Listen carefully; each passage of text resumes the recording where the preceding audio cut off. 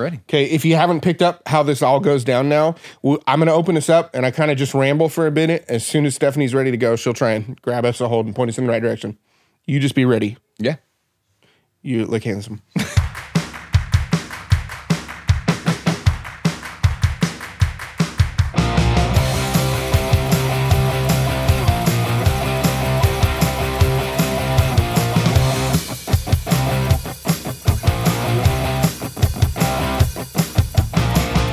Well, hey, everybody. Welcome to the Debrief, a weekly Q&A show with your friends here at Sandals Church. My name's Justin Pardee. I'm hosting you guys today across the table from my friend Stephanie Schaefer. What's up, guys? Of course, we got Pastor Matt Brown at the end of the table, the PMB. Yes. The head of the table, not the end of the table. Oh, the head of the table. Come on.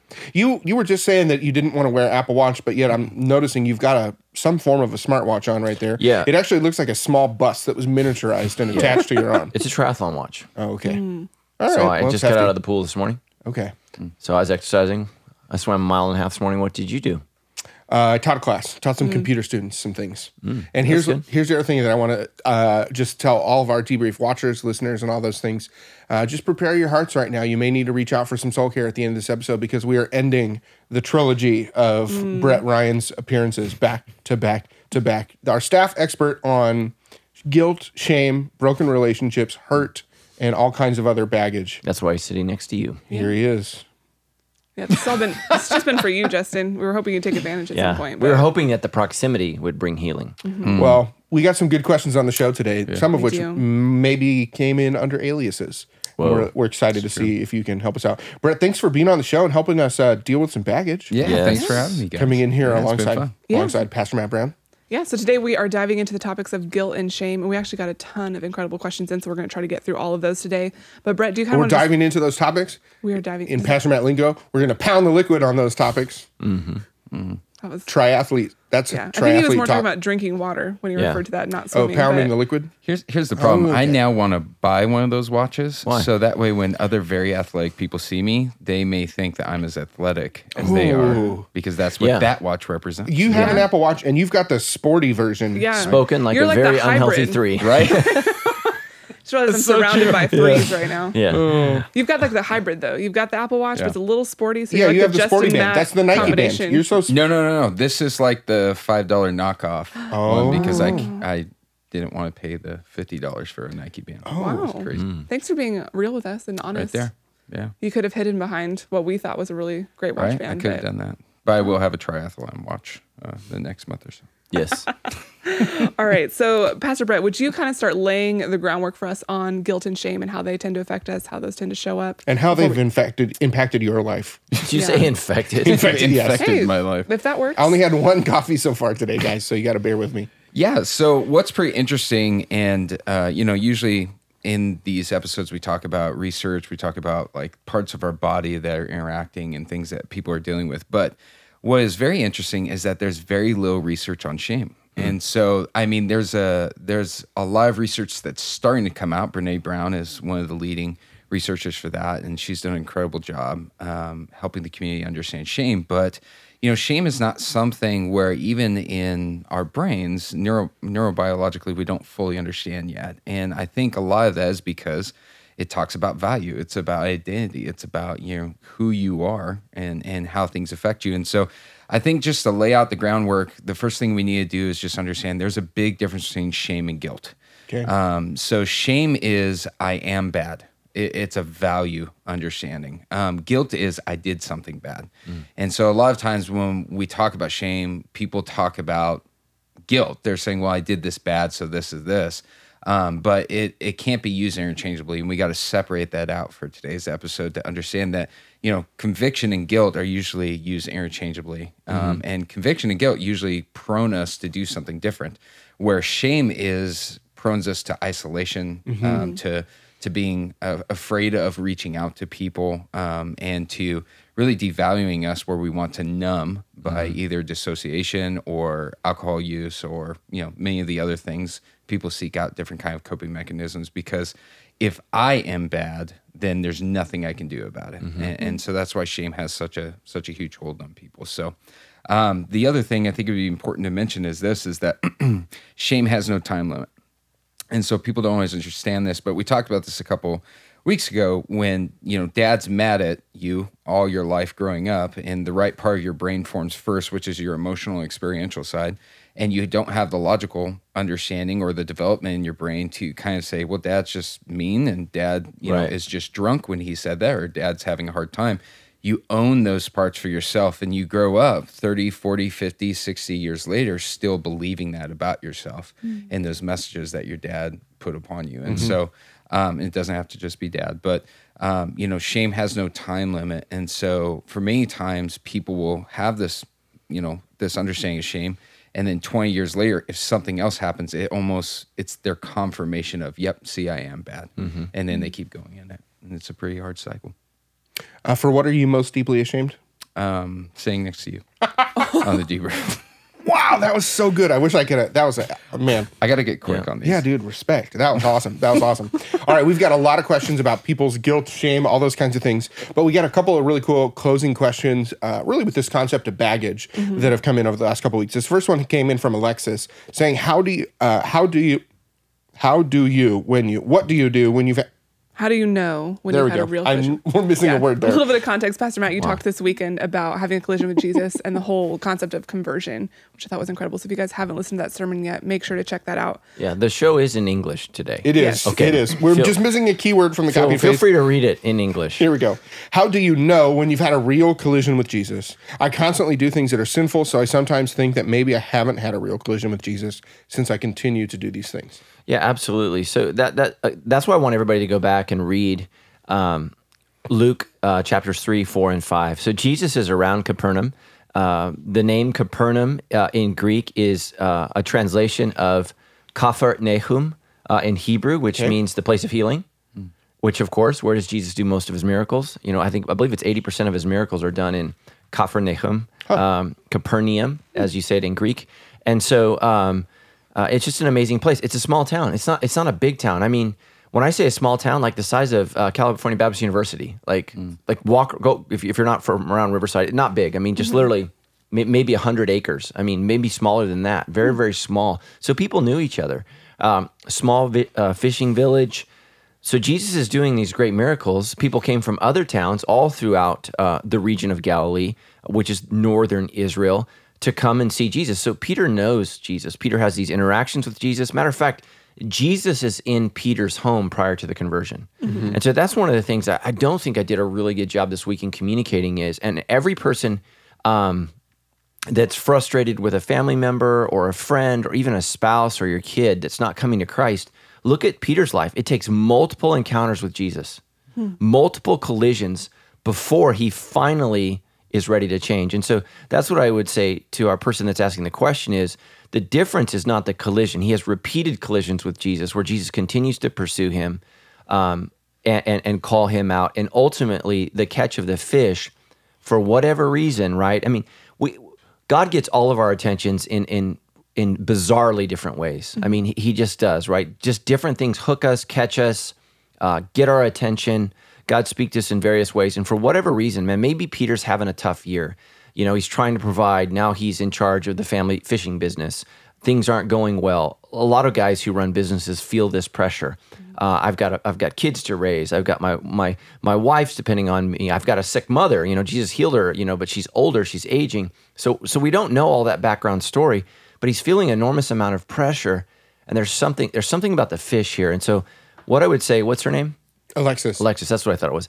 Alexis, what I would say is the collision is two things. One, it's an encounter with your sin, but also it's an encounter with God's plan for your life.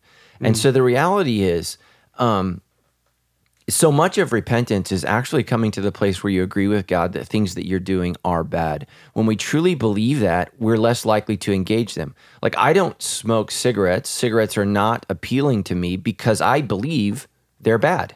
I believe that. And that's not to make any of our smokers feel terrible. That's just why. It's not appealing to me because I have that belief. I believe that it will wound me and I don't need to smoke. I live in Riverside, dude. The air's already smoky, right? So, so that's the thing. It's why I don't look at pornography because I believe it's bad. I believe it's not good for me. I believe it's degrading of what God has called me to do and what I believe sex is supposed to be. sexual union comes out of a spiritual union that has been, proclaimed in front of God, family, and friends. And so I believe that. And so, okay, now I'm going to walk in that.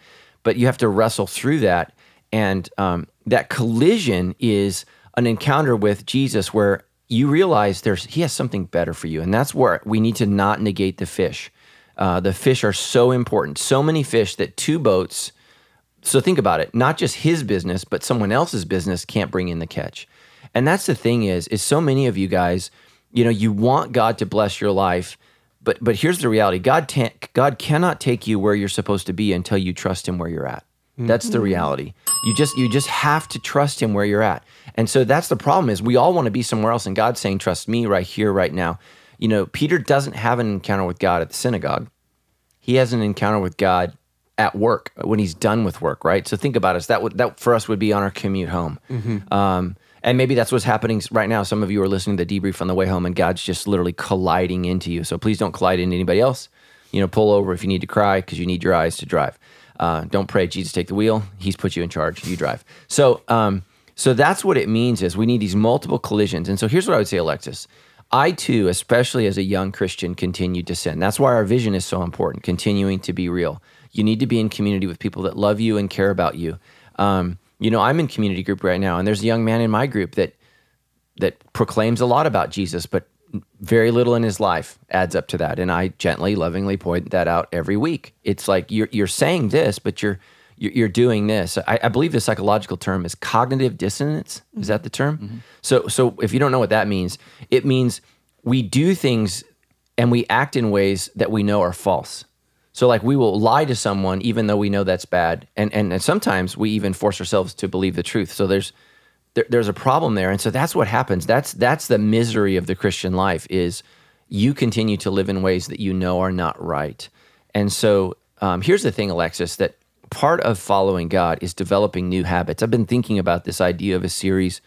A friend of mine wrote a book called Holy Habits. And just that idea that a lot of what we do is habitual. That's both good and bad. And so what we're trying to do, like right now, you guys can all pray for me. I've been having incredible low back issues. I'm trying to change the way I sleep because that seems to be the thing that, like, I wake up in the morning and it's like I fought someone all night. Like I'm in just weird positions. I don't know what's going on. And I'm trying to train myself to sleep on my back with my knees propped up. It's misery. It's misery because I have 47 years of sleeping on my stomach.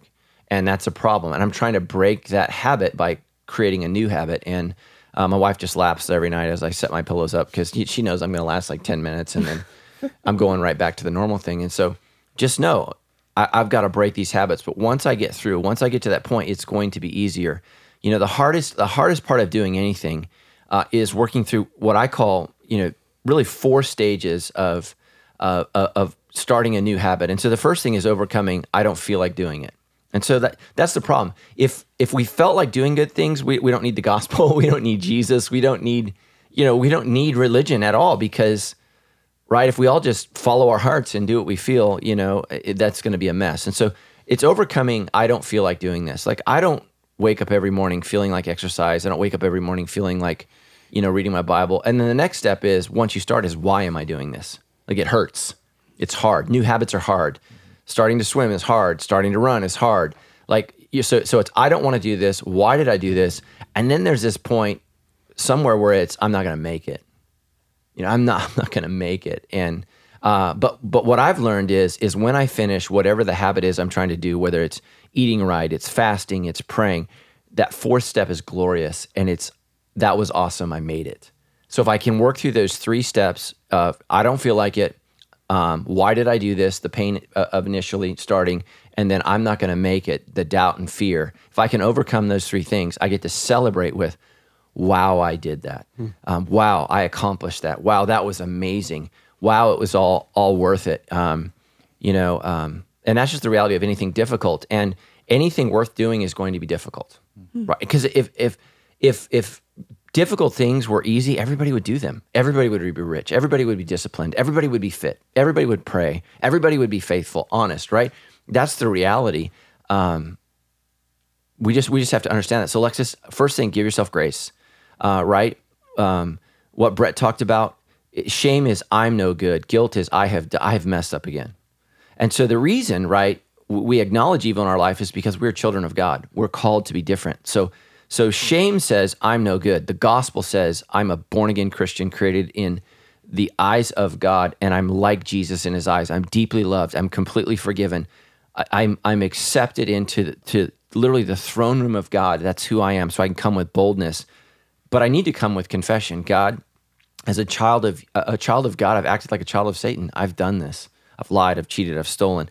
I've had sex again. I looked at porn again. I don't take care of my body. I don't do the things I need to do. Lord, please forgive me. And 1 John 1:9, God is faithful and just to forgive us and cleanse us of all unrighteousness. Man, that's the gospel, right? And so we run to him with that. And so you've heard me say many times, don't run from God when you sin, run to him. And that's the thing. Every single weekend when we have altar call, it breaks my heart every week how few people respond. Like if we were all honest, we would never get out of here. Like 90% of us would come forward every week. I mean, there are weeks when I'm done preaching, I'm like, man, I need to go run out there and go to the front and pray. And that's just so important that we do that we practice confession on a regular basis because it's healthy. And so what I would say, Alexis, is simply because you're conflicted, that tells me you've had a genuine collision. The people that I worry about are the ones who don't ask your questions. The people who haven't had a collision are the people who think it's all good. It's all good. I'm totally good. Those are the people where I'm like, I don't think you ran into Jesus. Because what I hear in your heart is there's a stirring, there's a wrestling. And I think that's great. That's what God's called us to. And so, and let me say this, I believe we're going to have multiple collisions with God for the rest of our life, right? He's the pursuer. He's coming after me. And anytime I go in the opposite direction of him, I'm headed for a one-on-one head-on collision with God. And sometimes, just like Jacob, who wrestled with God, so many Christians don't realize this, he wrestled with God all night and for the rest of his life walked with a limp. When you wrestle with God, you lose and you feel it for the rest of your life. And it's not that God wants to judge us. It's just that pain is a reminder so that we don't go back down that road. And that's the thing is, I think we forget too quickly, why we do that. My wife and I had a great conversation this weekend. She was just sharing with me how the Lord spoke to her in a powerful way. And I actually thought, wow, that's an incredible sermon. But she just was talking about how the Lord has delivered her from some things. And, Tammy just told me, she said, I feel like God said to me, I didn't ask her permission to share this, so everyone pray for me. But what she shared with me yesterday was, she said, I feel like I'm Lot's wife. She said, I feel like God's delivered me from Sodom and Gomorrah, and I'm looking back. And she said the Lord just spoke to her, and he says, as the dog returns to its vomit, so you return to your sin. And so God has delivered us from some of these things, and sometimes we forget, but like we remember the good times. We remember like a toxic relationship, or like everybody remembers, you remember Vegas? Yeah, when you puked in the toilet bowl and, licked where people pooped, right? I mean, you remember that? So what we do is we tend to forget the negative things. And so like Lot's wife, we look back, oh Lord, I can't leave Sodom and Gomorrah. And she's turned into a pillar of salt, if you know the story. And so that's one thing we have to remind ourselves is at some point we're going to forget, what does it feel like to have sex before marriage and be rejected? We forget. We get lonely. We're by ourselves. It's difficult. And so we engage in that again and once again, boom. And, God may not turn you into a pillar of salt, but there are deep consequences for what you do emotionally, physically, and spiritually. And you're just wrecked. And so just be thinking about that. I used to just hate, so much of the mistakes that I made because I knew better. I mean, I knew God's word. I knew God's truth. But those mistakes, man, those wounds have allowed me to be more faithful because I know what that's like. I know that pain, and I am not going back. I'm not going there again. And so, like I've had to have the conversation with my wife about what I looked at on the internet. Not fun. I mean, man, I'm like, this sucks. I am never doing this again. Like, it sows a mistrust. It hurts. It wounds. Not doing it. Yeah, actually, on that topic, kind of one more question as we kind of wrap up the baggage series. Stephen actually asked, he says, I'm dumping my baggage fast and I have plenty of it, but how can I help others deal with the baggage I've caused them? So those wounds that you're talking about, how do you help others start to process through? Yeah. When Stephen says I'm dumping my baggage fast, I'm picturing that guy from the bumper video before your sermon. Yeah. Just like running through the airport, throwing all his bags at different people. Yeah. Well, I think you need to be very careful about that, because sometimes re-engaging a person that you've wounded or hurt can cause them more baggage and grief. And so it also, especially with relationships, can confuse. Like if someone didn't want the breakup and now you're coming back, I would, again, this is so important. So many people seek God for wisdom. God says seek people for wisdom. Okay, no one gets this. I literally want to lose my mind all the time on Christians who make stupid choices and ask God to bail them out. Well, I just don't know. I'm just praying for God. Well, here's what God's word says. Here's what it says. Wise people seek wise counsel. Listen to wise counsel. But no, a lot of people just think God's going to bail me out. God's got me. God's got this. And they just pursue dumb choices. So what I would do is seek wise counsel, people that you can trust, people that know the Lord. Now, here's the problem. A lot of us don't know what a wise person looks like. Okay, write this down. Wise people are usually right. Okay, so if they have a track record of 20 years of stupidity, they're not wise. Now, here's the thing. Stupid people love to pontificate. They love it, right? The Bible says a fool speaks without end, or at both ends, right? I mean, that's first Matt Brown, okay? So that's the problem, is stupid people love to offer advice. Wise people don't dish it out. Wise people know, if you're giving wisdom to a fool, then you're a fool. So they hold it. So look at people's track record. Are they usually right? How do they handle relationships? How do they handle situations? Go to those people and say, okay, here's the situation. I'm unloading a lot of my baggage. So I don't know this guy. What's his name? Stephen. Lacking wisdom on the show. Stephen, I don't know you.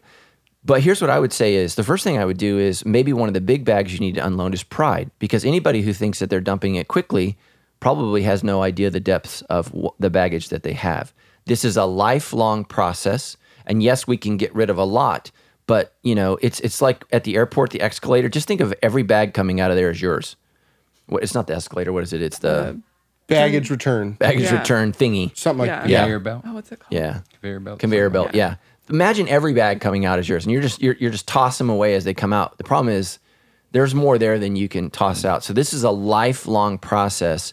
That's why Jesus says, if any man would come after me, let him deny himself, pick up his cross, and follow me. And so the idea there is I don't have any room to carry baggage because I'm carrying my cross. I'm dying to myself every day, and I need to let go of these bags so I can carry this cross, so I can remind myself I got to die every single day. So find somebody that's wise, get some counsel. And here's look, okay, I got to be careful. Here's why wise people don't want to talk to you, because you're going to say, I need an hour of your time. No, you don't. Wise people can handle it in a few minutes. So here's what I would say. Here's a list of things, some questions that I have. Somebody wants to meet with me, write the questions down. Because I don't have a lot of time. So I do have some wisdom to give. I don't have a lot of time. Write them down and let's go through them quickly. You put in the time to articulate them, because sometimes you get flustered, you get frustrated, and just say, here's what I think. Here's my question. Write it down, send it to them in advance. Maybe you can do it over email. Shoot, it could be a text message, right? It's easy for me to sometimes say, no, that's stupid. Don't do that, right? That's really easy to communicate. So make sure that you value wise people's time. Don't take advantage of their time. Don't waste their time. Don't waste their time. One of my favorite theologians, Dallas Willard, died, 5 years ago.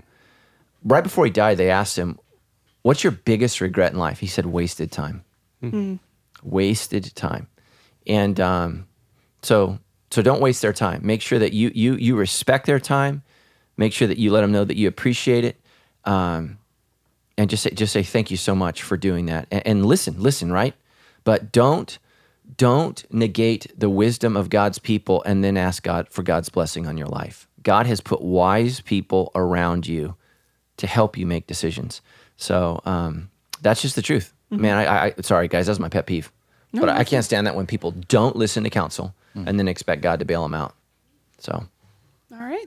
Okay, let's jump in. It's time for Brett to get excited because we're getting to the guilt and shame part of the show.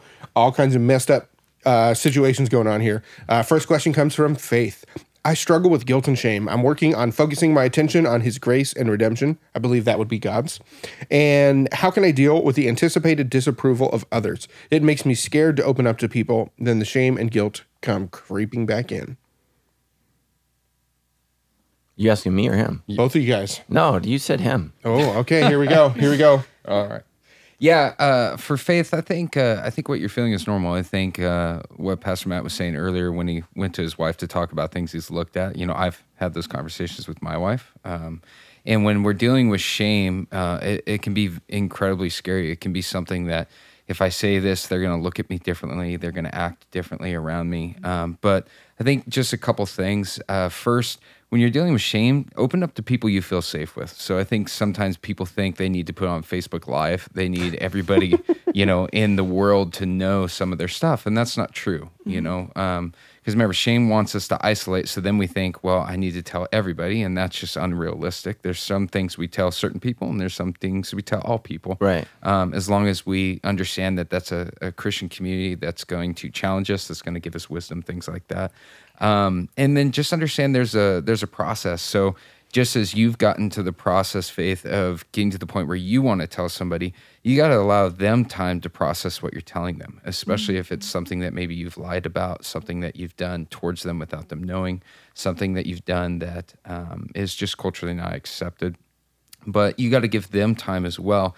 And what I would also encourage you to do is don't look for people's approval in this. Look towards Christ as you run this race. So Hebrews 12 talks to us about keeping our eyes on Christ as we persevere in some of these things. And you said it before, Pastor Matt, the weight and sin. So things that are sinful, but things that aren't even considered sinful, we have to toss off. And so in this, I would just understand that not everybody is going to react great to what we tell them, but that doesn't mean they don't love us. That doesn't mean they don't want to walk with us, but we got to give them time just as we took time to get to this point. And to keep your eyes on Christ in it and understand that if these people are someone you trust and you love, most of the time they come around and they'll back you up even more than before. And so just give it time. Yeah, absolutely. I would just say, just remember when you share something with someone, the same grace you need to give to them.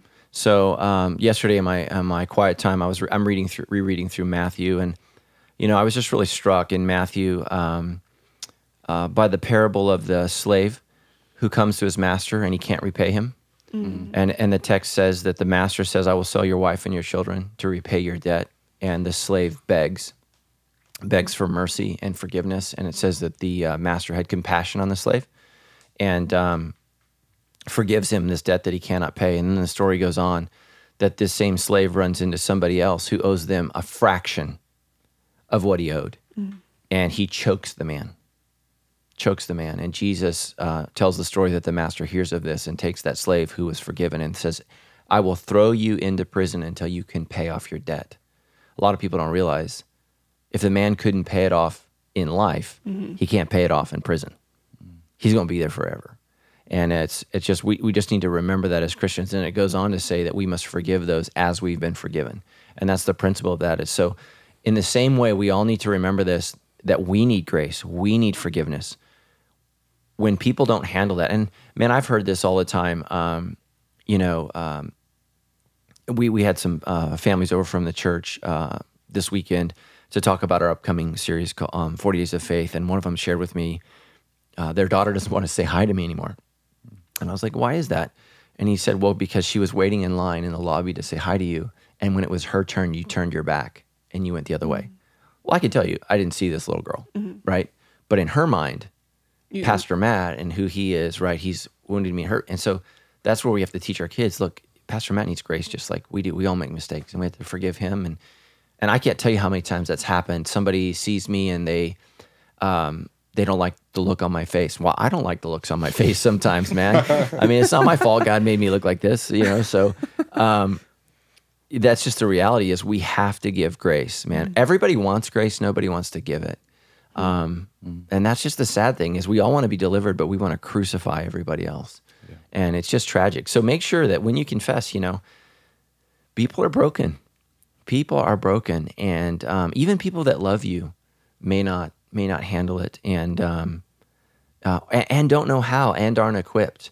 That's just the reality. they don't know what to do, and they're not trained, and they haven't had experiences, and they're afraid, they're worried, they're trying to CYA, cover their own whatever Anatomy. anatomy. There we go. Oh, good job, So buddy. good job. Way to Yeah. save that for the children. Yeah. You got it, guys. All right. So this next question comes in from Jacob, and he says, is it okay to be ashamed of myself because of my sexuality? It's affecting my relationship with God because I'm trying to break away from it, but I always have my downfalls. My downfalls still impact me greatly and causes shame and guilt about even being a Christian. Yeah, absolutely not. No, you should not be ashamed. I'm assuming he's gay, right? I'm assuming that. No, you shouldn't be ashamed of that. Look, we don't, man, hopefully I'm going to come out with this book, but it's really, really important. When you're a kid, they talk about sex, the birds and the bees. Mm-hmm. Well, my book, I'm going to talk about what the bees are, because nobody tells you what that is. But, and I'm not going to tell you now. I'm not going to spoil it. But no, you shouldn't be ashamed. So here's the mistake that Christians have made is we've been trying to convert people's sexuality. What we need to convert is our desires. Our desires need to be for Christ.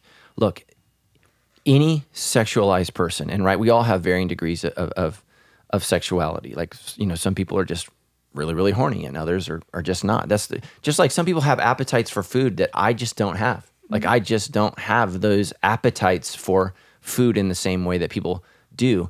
Some people, like, we're all have varying degrees of struggles, desires, whatever. So here's what we want to do is we want to say, God, as a gay person, I love you. I feel called to follow you. You should not be ashamed at all to be gay because, God knows who you are. He knows your struggles. He knows everything about you. It's not how you were made. It's how have you been called. That's the reality for all of us, gay, straight, transgender, confused, whatever. It's not, how you feel, but what have you been called to? And what we've all been called to is a sexual ethic that God approves of. And so if I'm going to follow God, I need to follow his map for, sexual expression. And so that's what I would just encourage you to do. As a gay person, intimacy is going to look different. Relationships are going to look different. And the reality is, just to give you some grace, most of our heterosexual young people in our church are not handling this well either. So that's a big thing that breaks my heart is that gay people in our church feel this pressure when our straight people don't seem to feel it at all. We all should feel a little bit of what he's feeling, not the shame, but but this struggle of here's where I'm called and here's how I feel. And Christianity from the very beginning begins with a sexual, literally command. I mean, the sign of following God is circumcision. What is God saying? You're going to love me more than your sex drive. And the sex drive, especially for men, is oftentimes the most powerful drive we have. So God says, you're gonna curb that appetite, literally, snip a little off the top, and you're gonna follow me, and that begins from the very beginning. And we have to decide: am I going to follow my animal instincts, or am I going to follow my heavenly calling? And those two things are very, very different. Jesus says, I'll have Stephanie look this up. I believe it's in Matthew 18 or 19 when he comments on marriage. And a lot of people miss the banter back and forth when Jesus talks about how men are married and men and women are married and what happens. And after he says, the two shall become one flesh, let no one tear it apart. The disciples are really like bummed about marriage. They're not thrilled. And their question is, wow, why would we do this? And then Jesus says something that most people never even look. He actually says it's better to remain single. And then he encourages his disciples to try to remain single, gay or straight. Because that life allows you to be more focused on following God. And a lot of people don't pay attention to that at all. Mm-hmm. And Jesus says, I know this is a hard teaching. Mm-hmm. I know this is difficult, but blessed is anyone who accepts it. Which, by the way, is what he was doing. Mm-hmm. He chose to not have a wife, which made him less of a rabbi in the eyes of others, right? He was the weirdo. He's the weird single guy from the north. Why isn't he married? Why doesn't he have kids, right? He's in his 30s. He's well beyond the marrying age. So I believe that's in Matthew 18, right? Matthew 19:6. Matthew 19:6. And we'll throw that verse in the show Yeah, notes, thank too. you. Sorry about that, guys. So just know that. That's just one of those nuggets that's in there that a lot of us miss. And so my heart goes out to you, and just know I love you. I don't care that you're gay. I don't. What I care about is that you go to heaven. And for you to go to heaven, what that means is you're going to have to discipline yourself sexually for the rest of your life. That's just the reality. But let me say this, the same is true for me. When you look at the text, when you look at the kind of people that are cast out of heaven, it is those who continue to live in sexually immoral lives. And we need to all remember that we have to discipline our bodies. We have to do that because Christ lives in us. When the Apostle Paul writes, can Christ become one with a prostitute? He doesn't answer the question because everybody knows the answer. No. So why do you continue to have sex?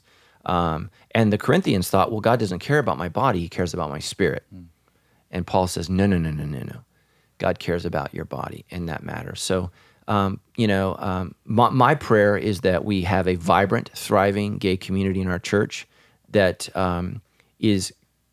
shares the same convictions that I do about what sexuality looks like. And I'm praying for a leader and for a group in our church to really create a safe place for people to begin to talk about this and work through this, because everybody, I think, or most people long for a relationship, long for sexual intimacy. But Jesus says intimacy with God is better. That's what the teaching in Matthew 19:6 says. So I'm praying for you, buddy. I love you. And don't feel bad that you're gay. We should feel bad when we fail and we act out sexually. Now, the gay community is going to say, I'm crazy, homophobic, whatever, but I'm telling you, brother, I love you. And so does God. All right, let's keep plowing. We have so many more questions. This one came in, and she says, I was married for 13 years and am guilty of being unfaithful in my marriage. And even though we tried to work it out afterward, it ultimately ended in divorce. This series on baggage has really hit me hard, and the debrief has helped get me through some tough weeks. How do I overcome the shame I have in what I've done so as to not let it affect other aspects of my life? I feel unworthy and undeserving and many times unlovable. I don't know how to let go of this baggage, feeling that by doing so, will be letting myself off easy for what I've done for not only my ex-husband and my children as well. Wow. Man, my heart goes out to you. And for anybody thinking about or drifting towards adultery, please listen to our question. Man, this is where I sit. I can't tell you how many times I have been the first person on the scene after a spouse has found out that their loved one has cheated. One time specifically, I had a wife take a bunch of pills. She went into the bathroom, and we discovered that, and I had to throw her in the car, and we drove to the emergency room because of where she lived. And the whole way on the way to the emergency room, she's trying to jump out of the car on the freeway. And I'm literally like one hand on the wheel, one hand grabbing her. My wife's grabbing her, trying to hold on to this gal who's trying to end her life because her husband's cheated. And I'll never forget it, man, as we wheeled her into the emergency room. Or no, that's not true. They pumped her stomach full of The charcoal to induce vomiting. And so I go in there and I see her, and she has a black ring all around her mouth. And she says, don't ever do this to Tammy. And I was like, amen. Wow. Amen, man. So I've just seen the heartbreak that incurs. So let's walk through this. She said, how do I get over the guilt? The shame. She feels unworthy, undeserving, and unlovable. Okay. Unworthy. Unworthy, undeserving. Undeserving. So those two, yes, you are unworthy. Yes, you are undeserving. Man, that's worship. I'm unworthy of God's grace. I'm undeserving of God's grace. The next word, though, unlovable. And so here's what the devil does. The devil often throws in a couple of truths and a couple of faults. So, yes, you're undeserving. Yes, you're unworthy, but you are lovable. And you are lovable because God made you lovable. In spite of your sin, in spite of your mistakes, you are made lovable. And that is a lie from the devil. You are loved by God. Nothing can separate you from the love of God that is in Christ Jesus. If you've confessed your sins, if you've repented of this adultery and invited Jesus Christ to be the Lord of your life, you are forever loved, and nothing can ever separate you from that. However, now you have to live in the real world, right, where adultery has consequences, and it has consequences for our kids. It has consequences for our future. It affects everything, right? The Bible says that adultery will cost a man everything that he has. And in this case, it's cost a woman a great deal. And so what I would do is, you can't change the past. You need to wrestle with that. You need to bring it before the cross. You need to ask God for forgiveness. And then you need to move forward. What does life look like? And here's what I would say: just own it. It's a part of your story. It's a part of your testimony. Look, God has delivered you from that. You're still walking right in the valley of the shadow of the death because, man, a relationship died. Kids are affected. But what does David say? Thou art with me, thy rod and thy staff, they comfort me. Let God correct you. What does life need to look like now? You didn't trust God and you committed adultery, and look what happened. So from this point forward, let us trust God. The verse that Brett talked about, let us lay aside everything that so easily entangles us, especially the sin, and let us keep our eyes on the author and perfecter of our faith, Christ Jesus. That's Hebrews chapter 12, verses 1 and 2, with some modification of my memorization. So that's what you need to do is what are the things that I need to let go of? But here's the thing is, what are some of the things that I need to continue to remember? Not all of this pain is bad, because the pain, the memory of that will help guide you and keep you consistent in the future. So a lot of times, man, people will be initially motivated to never do it again because of the pain. But then when the pain wears off, they find themselves in the same situation again. I could tell you another guy in our church who committed adultery, completely destroyed his wife, looked at me in the eyes, and he said, never do this. And then 6 months later, he is doing it again. And I'm like, bro, I'm not the one who needed the pep talk. You needed it. And so what we need to do is we need to take that pain and we need to bring it to the cross and let God work out whatever he needs to work out in our life. Because oftentimes we don't have adultery because, we're just sexually needy. There's something else there that's not being met. And so we have to figure out what that is so that if you ever are married again, you can work through that and you can handle that. So, you can't change the past. My prayer is that you are an example of God's grace and God's mercy to your children and even to your ex-spouse. Be loving to him, be kind to him, even when he is not kind. He may have given himself permission to treat you terribly. Man, take it and move on and be an example of God and Christ to the best that you can. What was the next part of her question? I don't know how to let go of this because I feel like doing so will be letting myself off easy for what I've done. Yeah, I don't believe that just based on her question. Does it sound to you like she's letting herself off? And it sounds like, I think what people think is when events like this happen, once you get through the initial hardship, everything stops and you should feel fine. And there's other questions throughout the debrief where you see people say, I don't get why this is still coming up. And the reality is that sin has consequences for a long time. So, right. And, the sins like this have a long-term consequence, which is there's going to be Christmases that you go and your kids are going to have a different relationship with you now. And, maybe husband marries somebody else and then this and that. And so just understanding that, one, to understand grace well, we have to understand our fall well and God's goodness well, right? So it's easy for a lot of us to miss grace because maybe we haven't engaged in something like this where grace seems so overwhelming and so undeserving. And so, but the reality is there's going to be continuous times where you're going to be reminded of this. And you have to rest in that grace and then wrestle with the changed person that you are. So, yeah, absolutely.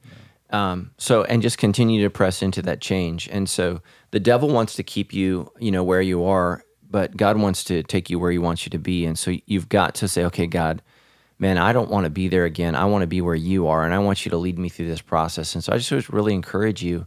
Remember, we talked about at the end, what the last point was, you have a story to tell. You have a story. And talk about that. And let me tell you why, for everyone out there who's committed adultery, man, every time you don't share your story, you are failing to keep somebody in your community group from doing the exact same thing. And so that's the thing is, I remember a couple of years ago, I was challenging someone in our church to share their story with their community group. And just so you guys know, when people share things with me, they're confidential. I don't even talk about them with my wife, which always makes people feel weird because, man, it's pastor counselor privilege. I mean, that's just the reality. And so what they didn't know is 2 other members in their community group were going through the very same thing. So here's this community group. There's 3 couples out of 10 couples in this community group. So 30% of the group is suffering through adultery. None of them are being honest and open. None of them are being real. They all think they're the only ones. And what broke my heart is a year later, 2 more of the couples had the same failure. And I just think, what if they could have seen firsthand what this looked like? But it's not my story to tell. I don't come into the small group and say, there's a bunch of adultery in here, So, but nobody was willing to be real, and it was a totally fake group. And let's be honest, most of our community groups at Sandals are fake. It's only as real as you allow it to be. That's sorry, Jeremy. Yeah, that's the reality. No, I mean, right? Nobody wants to be exposed. Nobody wants to be seen. But that's why John 3 says that we come into the light because we're not afraid of our deeds. And if we have bad deeds, we want them exposed to the light, and that's what drives out darkness. That's my favorite quote from Martin Luther King: "Darkness cannot drive out dark," and that's just the reality. And so, when you keep your sins hidden, they're in darkness, and they're not going to be gone. And we all need to expose them to the light, and we need to learn. And again, that's my prayer for my kids. I don't want my kids to have to relive the life I lived. So what I have to do is share my story. Here's what I did. Here's why this matters. Here's why you need to know this. My kids 2 of my girls are dating, and one of them said, "Dad, I just don't feel like you don't trust me." I said, "I do trust you. I don't trust your desires." And I was clueless about my sexual desires as a young man. I was clueless about how powerful they were. I thought I could manage them. And so because of that, I was ignorant and didn't listen to wisdom. So I'm hoping that, my kids will listen to wisdom. But in order for that to happen, I have to be honest with them. And that's painful, right? To admit to your kids the stupid choices and mistakes that you made. I mean, that's awful. It hurts. But Becky actually sent in a question on this. She was asking, how do you teach your kids in a healthy way to deal with the guilt then of doing something wrong? How do you help your kids have guilt in a healthy way? Yeah, well, it's called remorse, man. I mean, that's the thing is you can discipline kids all day long, but if they don't feel bad about it, they're not going to grow from it. And so here's what I would say to every parent. Don't manage behavior, manage their heart. So make sure you look at the heart issues, because here's the thing, you can have a great deal of control over your kid until a certain point. But if you haven't developed their heart and you haven't grown their heart, once they are able to shrug off your level of control, they're going to do whatever they want. And so deal with their heart, bring it back to the heart. What does God have for you? Is this who God wants you to be? Is this right? Is this wrong? And then you deal with, sometimes your kids don't care what right and wrong is. Well, that makes me sad, because I want my child to be good.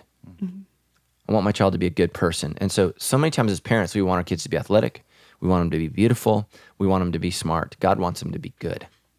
That's the one thing He's called us to be, is to be good. And so try to work that in their heart. And, and there's ways to do that. Jesus says the golden rule: treat others as you would, want to be treated, and talk about that. Jesus teaches us. Would you want to be hit? Would you want your toy to be taken? Would you want these things? So then let's listen to Jesus, bring it back to Jesus, right? So then you're planting in your kid's mind, oh, this is, okay, Jesus is smart.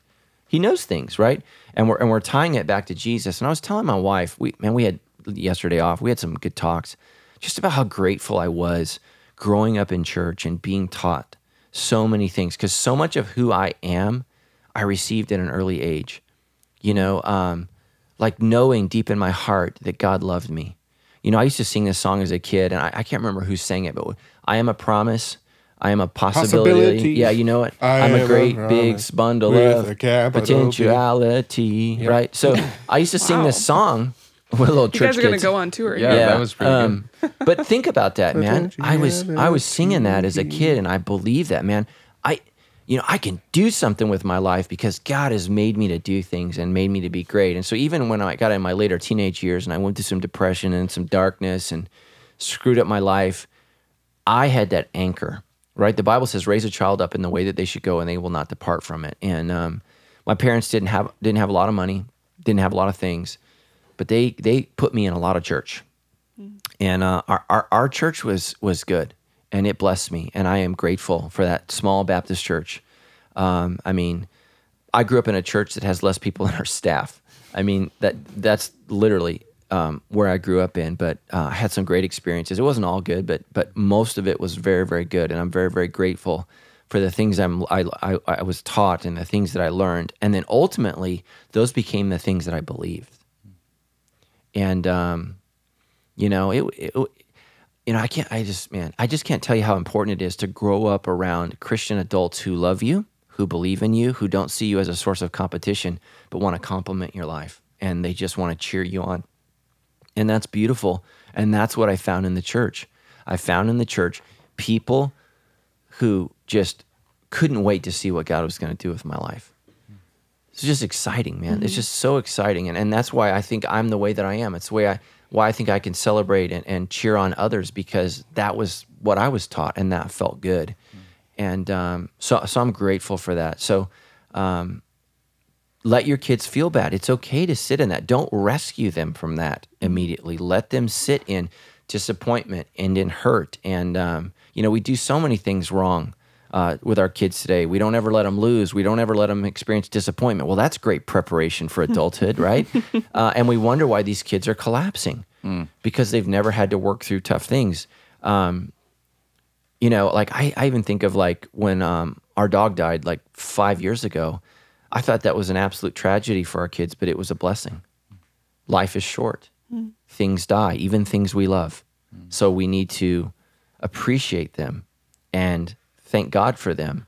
And, my kids, didn't always like scooping the poop, but they forgot about all that as we drove Reef to the hospital. And he didn't come home with us. We left him there. And I'll never forget it. Everybody piling in the station wagon and sorry, parents, my kid's sitting illegally in the back with no seatbelts, snuggling Reef, as he's whimpering, because he was dying. And that was a difficult moment for our family, but it was a powerful moment. And right, things don't live forever, even things that we love. And so we've got to cherish these moments and cherish this time, and teach your kids that, man, life is short. Some of they'll hate their brothers. Well, not everybody gets a brother. Not everybody gets a sister. And you've been blessed with one. And we need to treat that brother or sister like the child of God that they are. And so, being honest, being open, and just know, parents, man, there's some dark seasons. Parenting is not for the weak. It is not. It is without a doubt the hardest thing I've ever done, raising a kid and not killing them. So, but my parents didn't kill me, and so I'm grateful for that. Yeah, oh, man. And it's important too to remember that the responsibility lies on the parent, because I think a lot of parents take a back seat to, well, the church will show them or other people will show them. But the reality is the kids are going to learn and they're going to grow in this through parents' interaction. Right. That's who we need to be for those children. And so to play an active role and understanding that if all they get it is at school and at church, but it's not at home, we're doing something wrong. Yeah. And so, yeah, absolutely. Great question. So April says, I struggle with feelings of shame due to suicide. When people ask me about my husband, children's dad, I cringe with shame knowing he took his own life. I feel less than others and wish so much more for my family. How can or will I ever be able to accept that it's not my shame to carry around in my baggage? And will Jesus forgive me for feeling so ashamed? Yeah, it's not your shame. Suicide, for everyone listening, is a terrible choice. Don't ever do it. One of the things I hate about our society is we don't grieve well, and we don't identify sin well as a society. I went to a funeral a couple years ago where one of my daughter's young friends committed suicide, and it was like a party. It wasn't our church, and I'm telling you, and I almost embarrassed my wife and my kid. I've never wanted to run to a stage and just grab the microphone because I felt like they gave 1,000 kids permission to do this. Like this is a man, and I just was like, man, this is not good. Suicide destroys the people that you love. The people that are counting on you. And yep, you're going through some difficult times, but that feeling will pass. But if you take your life, that doesn't. And that leaves a legacy of pain. And that's the thing that suicide does is, I've had 2 of my friends commit suicide. And so what it does is, well, what could I have done? Well, they didn't invite me into that moment when both of them took their life. I wasn't invited into the room. I wasn't invited. In one case, I wasn't even aware at all of struggles. So what I would say is that is their sin. You're not responsible for their choice to commit suicide. Now, here's the hard part. Could you have done more? Sure. You're a sinner. I'm a sinner. We all fall short. Every single one of us can be a better friend. Every single one of us can be a better husband, wife, kid, right? So own that part, but that doesn't mean that you're responsible for their choice. They're responsible for their choice. And, I think most people tend to be mad at God more than the person that they love. And that's terrible and that's awful. It's hard to be mad at your husband, your wife, your kid, your brother, your sister, because they took their life and their decision to end their pain has now baptized you into a life of pain. Man, it's really, really, really rough. And again, I just would encourage people to be real. Don't trust your feelings, trust God. Sometimes our feelings are dark. I want to do a series we've talked about a couple times, Dark Thoughts, and that keeps, for whatever reason, getting kicked back. And, we heard about the pastor who took his life, was it 2 weeks ago here in SoCal, and my heart breaks for him. And I don't know the level of pain or, psychological struggles that he was going through. I didn't know him. I don't have any idea about that. But I know this, that sharing your struggle is helpful. Trying to handle it yourself is hurtful. So I think every one of us, regardless of the pain that we're going through, the depression or whatever, sharing that is always going to be helpful. It may not ultimately lead to a cure. I mean, some of us, right, walk through the valley of the shadow of death our whole life. I mean, many, many great theologians have struggled with depression, have struggled with darkness. I struggled with it for a period of 5 years. I convinced myself I would never get better. I did. Now, not everybody does, but I'm telling you, 5 years is a long time. My 30s, horrible. And very, very difficult. But I got through it. And that's the thing is we believe our feelings won't change, but they do. They do.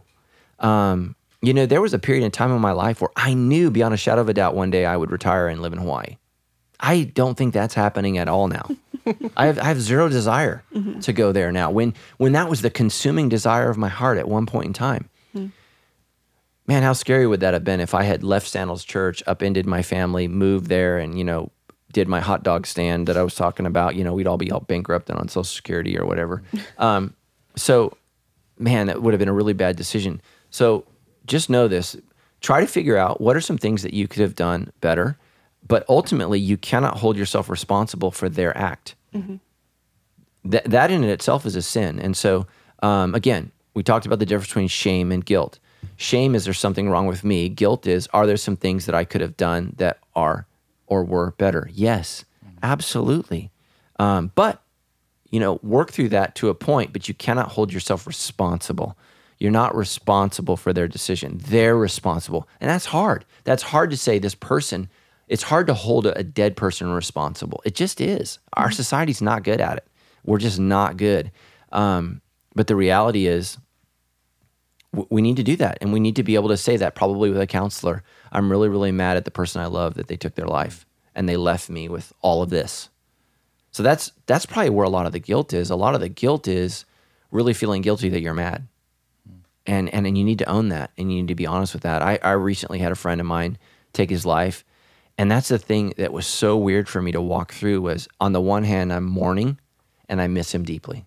On the other hand, I'm pissed at what he did. Like, not okay. And, a lot of people are not comfortable with me talking about the fact that I was very angry at my friend for what he did, but I was. I was very, very angry.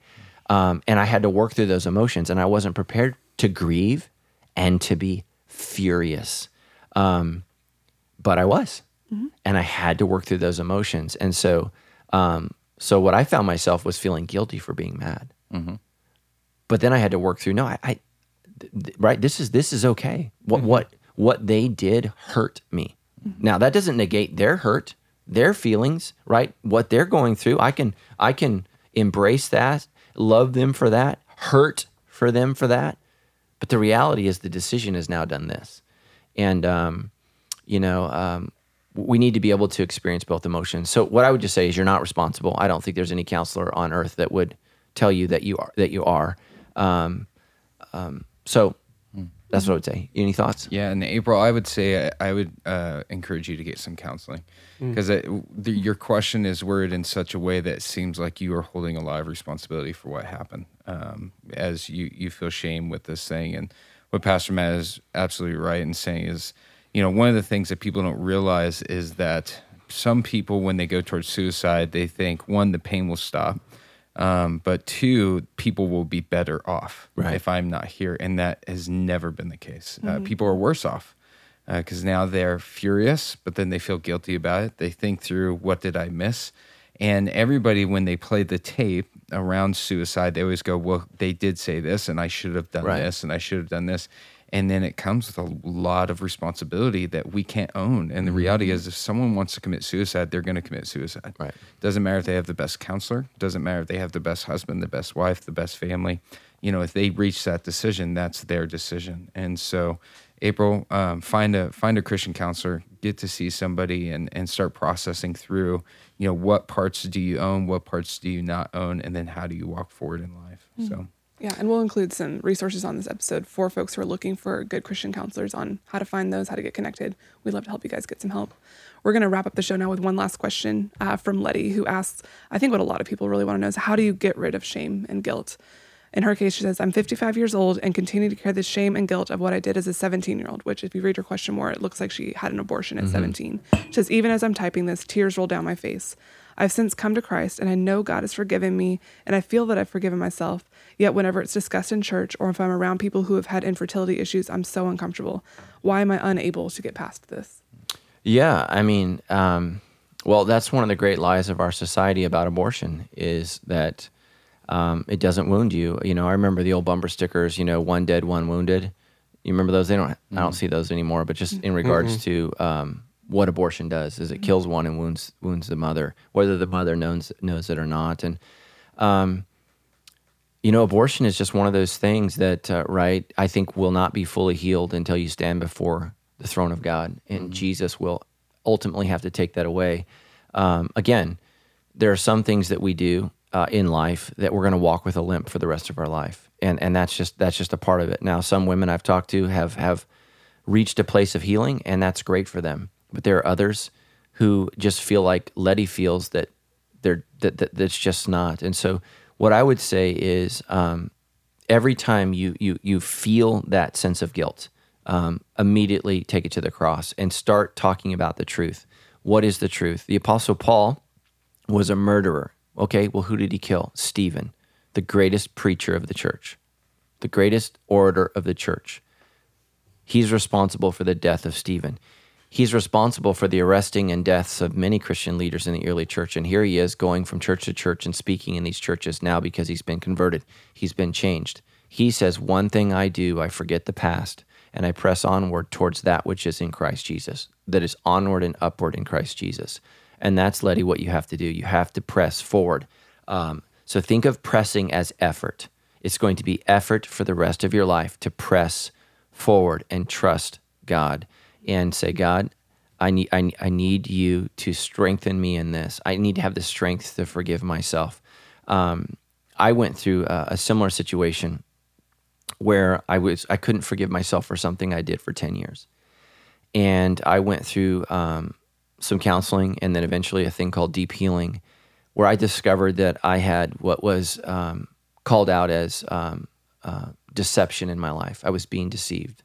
And it was a powerful moment. It was a strong moment. But Letty, you may have that same demonic power of deception. And what the devil says is you can't be forgiven. You cannot receive grace. And I think that that's what we all do is what I was doing is, but I knew better. I knew better and I did this anyways. And I could preach the gospel to others, but I could not receive it myself. And when that got called out in counseling with a fellow pastor, I'm telling you, it was literally like the forces of hell were sucked out of me. It was powerful, and I was set free. Now, I cried for 3 hours after counseling. I went to In-N-Out Burger, which is where Jesus would go. Mm-hmm. And that's where I'm going. Yeah, ate a burger and wept. But it was something that I'd carried for 10 years, and it seems like you've been carrying this your whole life. The reality is It wasn't a 55-year-old who had an abortion. It was a 17-year-old girl who was scared, who was afraid, who didn't have her right mind. That's just the reality. And what you need to do, Letty, is you need to go back and talk to that 17-year-old girl with a counselor. And you need to forgive her because she needs grace. Yep, she sinned. Yep, she ended a life. Yes, that happened. But, and again, this is why in our culture we need to trust God. Don't have sex until you're married, until you're in a loving, safe environment where if you're pregnant, it's a celebration rather than a doomsday event. So go back to her and forgive her. Forgive her. She doesn't know what you know. She doesn't have the experiences that you have. She hasn't walked the life that you've lived, and give her grace and set her free. And when you forgive her, I think you'll be able to forgive yourself. But that's what I've noticed is we judge our past with our present wisdom, and that doesn't work. It just doesn't work that way. Can Jesus forgive even a horrific sin like abortion? And it is horrific. It is. It is wrong. I would pray that every young woman would listen to Letty's pain and make a different choice. Now, here's the good news. The good news is the gospel is real. Forgiveness is real. And we can trust God. We can trust God in that.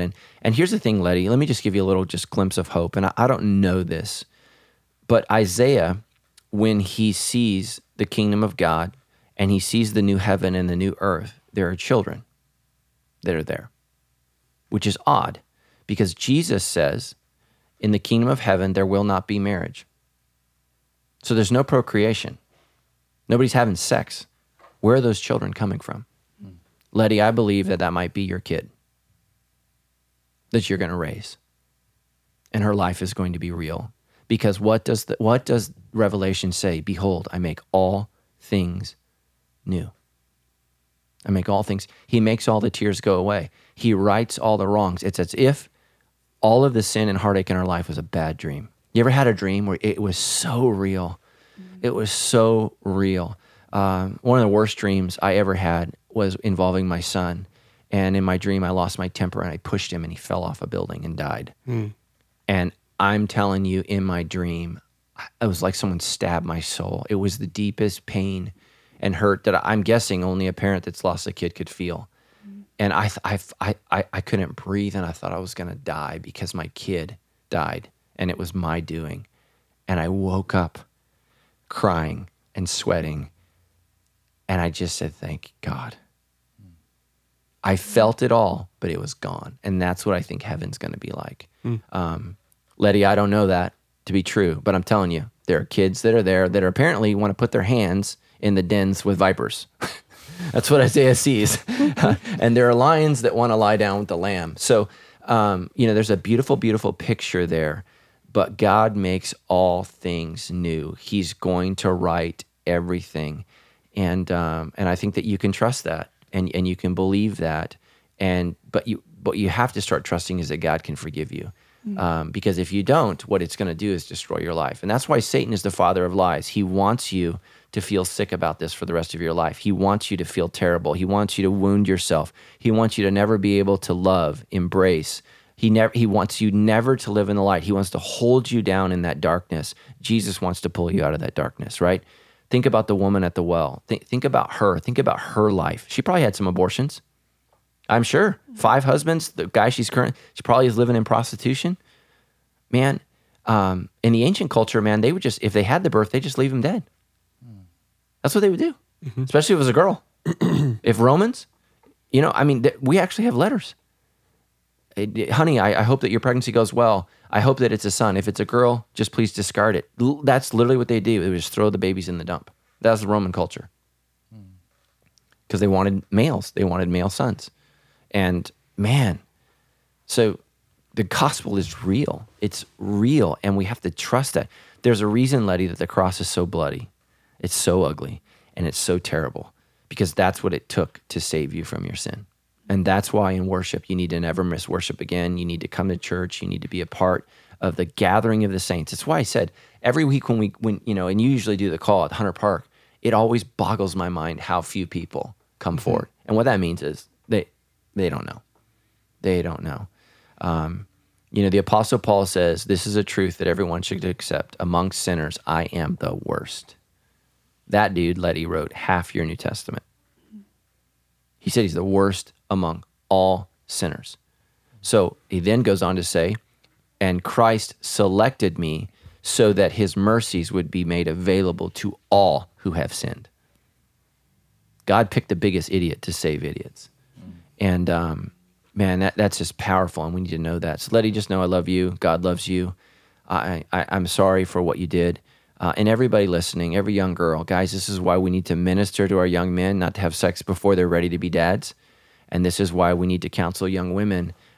If you sin and have sex, don't fix it by having another sin, which is abortion. Bring your babies to Sandals. Bring them. We'll find a place. Bring them here. We'll take them. So, there are all kinds of families that would love to care for your infant that is a gift from God. Seriously, bring them here. We'll figure it out. So, yeah, one thing, obviously, we can connect Letty to support and help in counseling through the soul care work that you lead, Pastor Brett. But also, I think all Christian crisis pregnancy centers, especially the ones we partner with here at Sandals, have groups that are designed to do this. And what's cool about that is that's a group where everybody's going to be real about what it's, because it's all it's set up around the idea of healing emotionally from those kinds of things. Yeah, and we can put some links to that in our show notes as well. We'd love to get you guys some all that'll be resources. online at debrief.show/118. It was a good little run here, Pastor Brett, having you on the show. Thanks for that. Great. I was going to close this out by singing the rest of that Promise song, but it just doesn't feel right anymore. I don't know. right. Yeah. No, don't. So Good we should sermon. close out with Amazing Grace that was written by a slave trader. And a lot of people don't know his story. But the beat to the song Amazing Grace was sung by the slaves beneath the ship. So it's an African song. We don't know the words of what they were singing, but he took the rhythm of what they would sing beneath the ship. So think about this guy literally took slaves from Africa, brought them to America, Brazil, a lot of the Caribbean countries, and sold them. And when he came to Christ, here's the lyrics: Amazing grace, how sweet the sound that saved a wretch like me. I once was lost, but now I'm found. I was blind, but now I see. And if you read your Bible, the Apostle Paul specifically says there are types of people who will not inherit the kingdom of God, and one of them are slave traders. But here's the good news. The gospel is real even for someone. And think about how many slaves died in the bellows of his ship. Most of them didn't make it. They died. And the ones that did make it, they were rewarded with being sold. And so he was so brokenhearted and haunted by the ghosts of the people that he bought and sold. And when he came to Christ, he wrote that song. Amazing grace, how sweet the sound that saved a wretch like me. And it is truly amazing grace. Amazing, amazing grace. And just thankful for the fact that even slave traders, which may be the worst that a person could ever be, if they repent of their sins, if they're converted, can be saved. So